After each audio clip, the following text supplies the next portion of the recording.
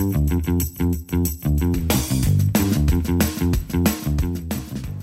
everyone. In this episode of Hewlett Packard's Live podcast from Research to Reality, I have a great honor and pleasure to host Lin Nease, HPE Fellow, who is Chief Technologist for IoT at PointNext, which is our advisory and professional services. Welcome, Lin.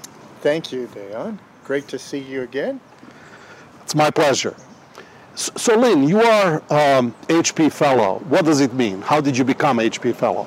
So if you're around long enough, actually, I've been very fortunate in the company in that I've been CTO for a few businesses. Mm-hmm. So for a period of time prior to our merger with Compaq, I was actually the CTO for our Unix server business. Mm-hmm. And then for a period of time, I was CTO for our ProCurve networking business about the time we acquired 3Com before the Aruba acquisition. And I've spent time in the field. So one of the real benefits of being in a large company and having a long tenure is that you can do a lot of new and interesting things, which is quite different from, I'm a specialist in this area and I move from company to company doing what I do in a very narrow sense. And so because of that great fortune, to be honest with you, it's given me a lot of insight and wisdom that I've been able to use to move up the ranks in the technical career path. And Fellow is awarded for contribution to HP business, the technical contributions. Yes, absolutely. And what did you do before all these CTO positions and becoming Fellow? So my actual, my actual training is a software engineer, and I was actually one of the first firmware engineers back in the days of, I'm going to date myself here, PA RISC. So I was one of the original authors of some of the old processor-dependent code in the PA RISC days. And I rose through the ranks in what was a hardware organization as a software person. So I wonder if that was an unfair advantage. Well, it's not easy. I remember I was the same, surrounded by hardware guys who always tell you what to do. But let's move to today. What does it mean, Chief Technologist for IoT? And what is IoT, by the way? Yeah, so Internet of Things, right? It's the basically digitization of the physical world. And so when we get involved with projects with customers, we're usually helping them solve problems related to their physical operations. And IoT is all about sensorizing an environment, sensorizing assets or people, or basically apparatus of operations in order to use software to infer things about the operation that in the past people would use their own minds for. And you work in PointNext, which stands for Advisory and Professional Services. Correct. So what do all these words mean? Yeah, so PointNext services are separated into two parts. There's the operational services that we all know very well, and that's really the current branded PointNext, which is support contracts with customers, which we have revolutionized over the years, right? Then there are services that we provide for running people's equipment and managing it. We have managed services. Then, of course, many folks are familiar with the Green Lake services, which are the rendering our infrastructure as a service. I'm part of the advisory and professional services arm, where we get involved in projects to help customers do things one time, right? So they need an architecture associated with some distributed replicated site Green Lake deployment. We provide architectural assistance, we provide deployment services, we will program, manage these projects, and then I tend to get involved with strategic consulting with customers as well. What does strategic mean? What is strategy? Right. So many of our customers believe they need to digitize their operations or they need to transform their business somehow. And I've had customers who, we all know about connected cars. We get involved in helping them understand the consequences or the ramifications and issues around technology to support something like a connected product, like a connected car. But we've had customers who were thinking things like smart countertops, compressed air as a service, right? You'd be amazed at some of the ideas that we've dealt with. I've got customers who have deep chemistry knowledge and IP, and who want to provide things like fleet services, help people improve their fuel economy or predict issues and failures in their trucks. So what they typically don't know, because they understand their business quite well, but their business is not IT. Our strategic consulting helps them understand what the technology ramifications are. Yeah, this may be a great idea. Maybe you could connect every countertop, in your restaurant customers or whatever. But guess what? It's going to cost you something. Right? You have to collect that data. You have to store it. You have to build a pipeline. You have to support it in the field. It's software. It's hardware. It's IT as a service. And so we help them with those strategies. In the beginning, when you were defining IoT, you mentioned physical things. So there must be some physical products that are also deployed around which you do advisory services, etc. What are these IoT products? Exactly. So from the customer's perspective, they're going to deploy things like sensors. The whole world revolves around what type of physical phenomenon are they trying to digitize. And in a very common case, two very common cases are, think of vibration sensors that are being used to infer the state of an asset. And there's an incredible number of rotating machines in the world that are used for any number of things. And the vibration measurements off those machines can tell you a lot about it. Another very common sensor, obviously, is a video camera. And now, with artificial intelligence, the machine learning, people can infer an incredible variety of phenomenon using video and AI, machine vision, we'll call it. From our perspective, where we come in as a product company, is we provide networking products that these different sensors connect to, and then we also provide computation products that are particularly designed for deployment on-premise in these production environments to process those digital streams and provide inferences of value. So I really like talking to you because, we work in labs, we think about what the problems are, but you know what the problems are that customers have. So what are some of these hard technical problems that they have? So I'll give you some examples of projects we've worked on. So we have a customer who provides robotics solutions. We're talking about mundane stuff. It's not the cool robots that run and jump, but it's welding robots for automotive customers. And what happens when let's say there's wear and tear on a robotic arm is that before you know it's failed, before it has failed, it's actually started providing defective welds. And so one of the more challenging use cases is using machine learning to understand from multiple sensors. It's sensor fusion, vibration, electric current going into the motors that are driving that robotic arm. What are the signatures that tell you that the weld is about to start missing by that millimeter tolerance you've got, and that you need to shut down that welding robot before you create scrap? And before the production line now is wasting its energy and its efficiency. Very interesting, very interesting. And what are those non-problems? You mentioned some where customers wanted to connect countertops and other things, but are there any technical non-problems that...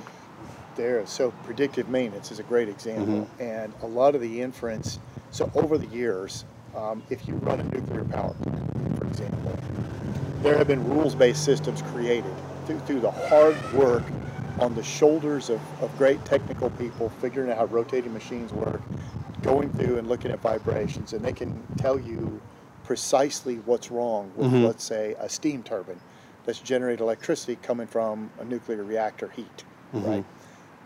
The problem is that a lot of assets that people want to predict failures on are not so valuable that it was worth that much effort to go in and build rules-based systems.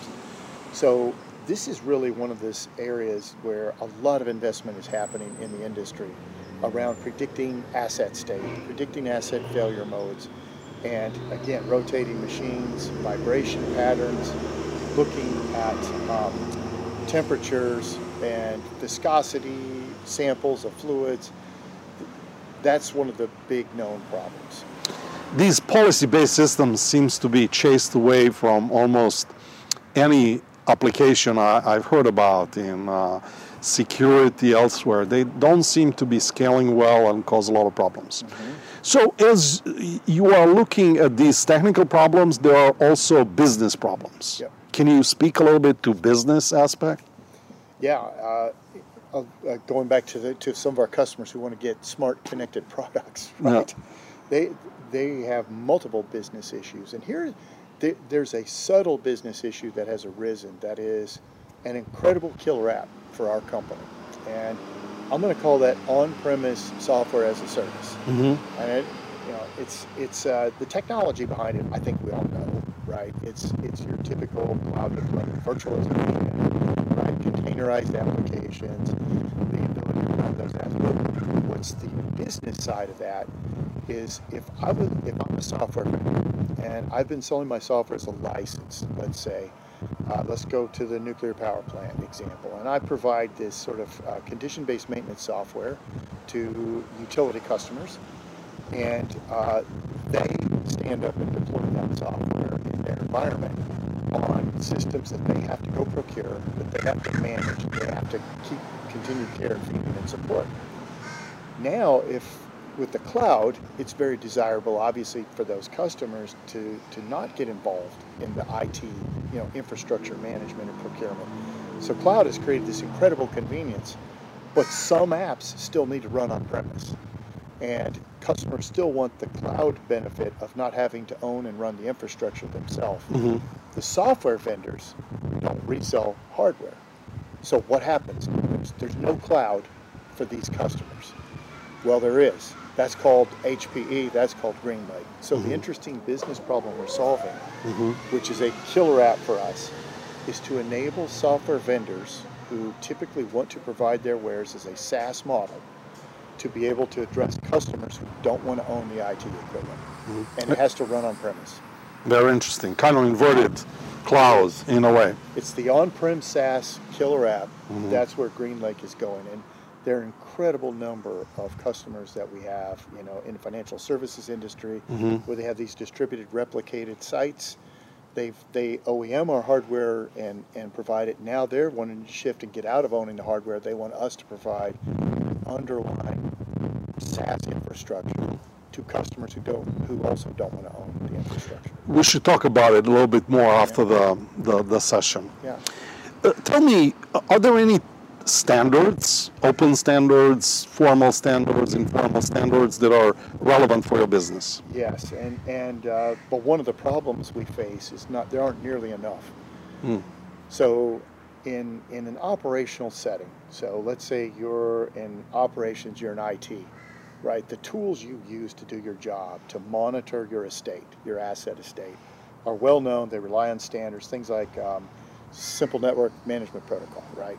Which is what all these management tools can run around and scan on machines and figure out what's out there, inventory it, get the state.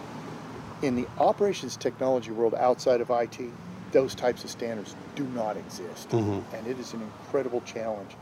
So going back to the asset owners, people in manufacturing, or they run an oil and gas pipeline, the control systems and the machinery that is connected via potentially networking, there are no standards for how those devices are managed, and it is an incredibly difficult problem. So the closest we come is a standard that has been furthered by what we call OT vendors, operations technology vendors. Think of Siemens, Schneider, ABB, and it's called OPC-UA, which is really just a client-server binary API that's probably 20 years old, but has finally been reached a standardized level for controllers. So if I have control systems and I want to scan the state of those control systems, I can use OPC-UA to do that, and most control systems now adhere to that standard. But even at that, a lot of this equipment is 30 years old and is pre-standard.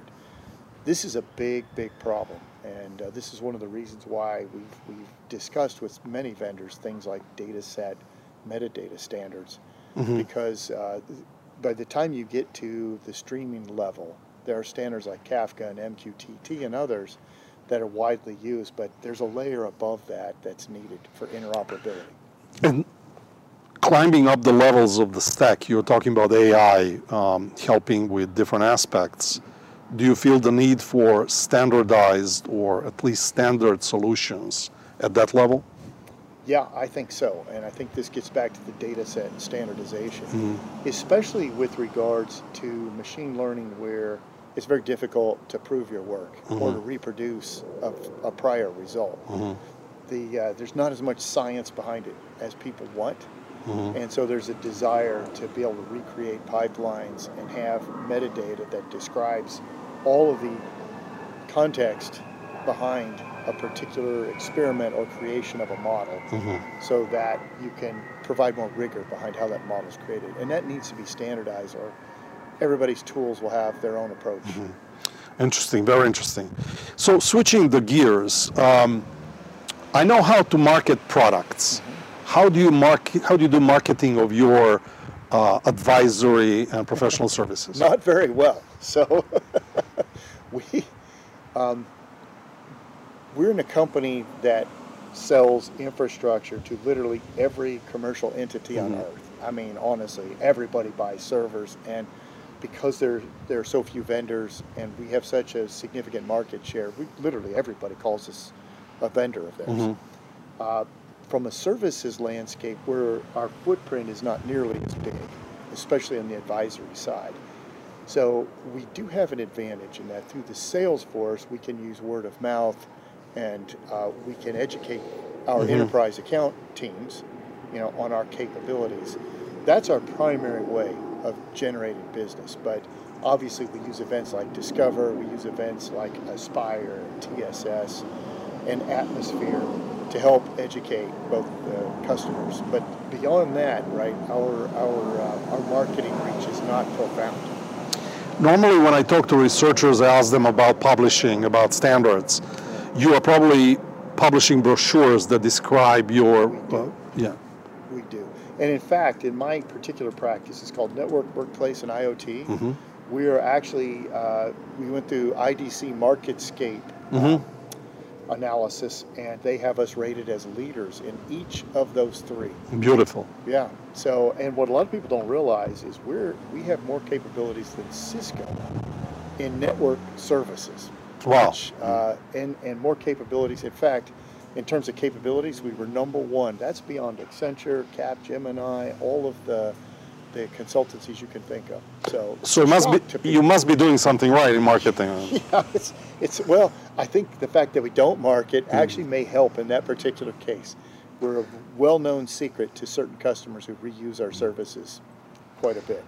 I usually ask my interviewees about diversity, equity, and inclusion. How do you observe it in your role as Chief Technologist for IoT? So, in our area, I think, first of all, our business itself, the practice, is geographically very distributed. And so it goes without saying that we have diversity in terms of nationality and culture. And our biggest business, for example, is in Japan. And we have a significant smart cities project business in India. I think that our belief as a practice is that we have to have people do more than one thing and we not only represent a worldwide organization, but we also have to represent these diverse cultural requirements. And so our worldwide team is actually consisting of people who have dual roles. One of your roles is what you're doing functionally within the worldwide team, but your other role is you're representing perhaps a population of some sort. So you might have known Jenny Pufuri, right? Yeah, She very recently retired, but a very prominent, woman technologist in the company, and very, very active in driving some of these key processes we've had, whether it's TechCon, whether it's the processes we've had dealing with analysts in our practice area. But she had yet another role, which is kind of represent the needs of the French. And so you see this in our practice, where people have to take on not only wearing a functional hat, but they're wearing a culture reach hat, they're wearing a customer access hat, and the team is too small to not have people wear multiple hats. Yeah. Step up and do what nobody asks you. You recognize the need. Exactly. Speaking of the needs, you do work for customers, obviously, our customers, but there's the broader purpose of what we do. And I've heard many times our leadership talking about HPE being force for good. Yeah. Can you give us some examples how we do that? Exactly. So my IoT team, in fact, they got involved in some projects a couple of years back that have proved to be smash hit successes. I mean, we weren't the drivers, we were helpers in this process. But a very large fertilizer company named Yara, they're out of Scandinavia, had a program to help very impoverished farmers in Latin America with crop yield increases. And where IoT comes in, of course, is that you can take soil samples, humidity, moisture samples. You can, by virtue of understanding the planting patterns and the seed patterns, it's possible to take data and to literally double the yields of some of these farmers. And by virtue of helping, to instrument this and fund this behind the scenes, we actually got banks involved and did not have to put much money into it. A crazy fact of IoT is, if you can help a farmer double their yield, it's not hard to find a bank who will loan them the money for the sensors, for the data equipment, whatever's required to do that. And it turns out they're good for the money. The bank has a very high interest loan. The farmers are extremely happy, and of course more fertilizer gets sold. It's one of those strange things where everybody wins. All stars align. All stars align. And then we've seen cases also where, a lot of the digitization and data set work. So one of the projects that I think got discovered just now is what we're doing with Novartis in a partnership to address the dengue fever issue in many of the more tropical climates in the world. And dengue fever is one of those diseases that does not get the same type of pharmaceutical attention that others do. And so this is one of those areas where our ability to help in the machine learning, artificial intelligence, be able to understand analytics, statistical patterns, epidemiology, and the computer side of that has been very valuable. So you are traveling left and right, visiting customers around the world. Pre-pandemic, I'll say. Yeah, well, okay, well now virtually, but it's still a lot of effort. And how do you stop? How do you wind down? What do you do? I happen to know that you were climbing. Yeah. What else do you do? Oh, so I bicycle. I was a very avid runner until I found out I'm a candidate for hip replacement, so I've got to figure that one out. IoT. Yes, that's right. Internet of hips. Exactly. But exercise and honestly, I'm a big fan of complex systems. Actually, I believe there are emerging ways to view processes, biological processes, cultural processes, in terms of capacity and complex systems. So on the side, I do nerdy things like that too. So you do nerdy things to recover from technical things. That's right. Great. Thank you very much. Thank you, so much interesting things. Thank you.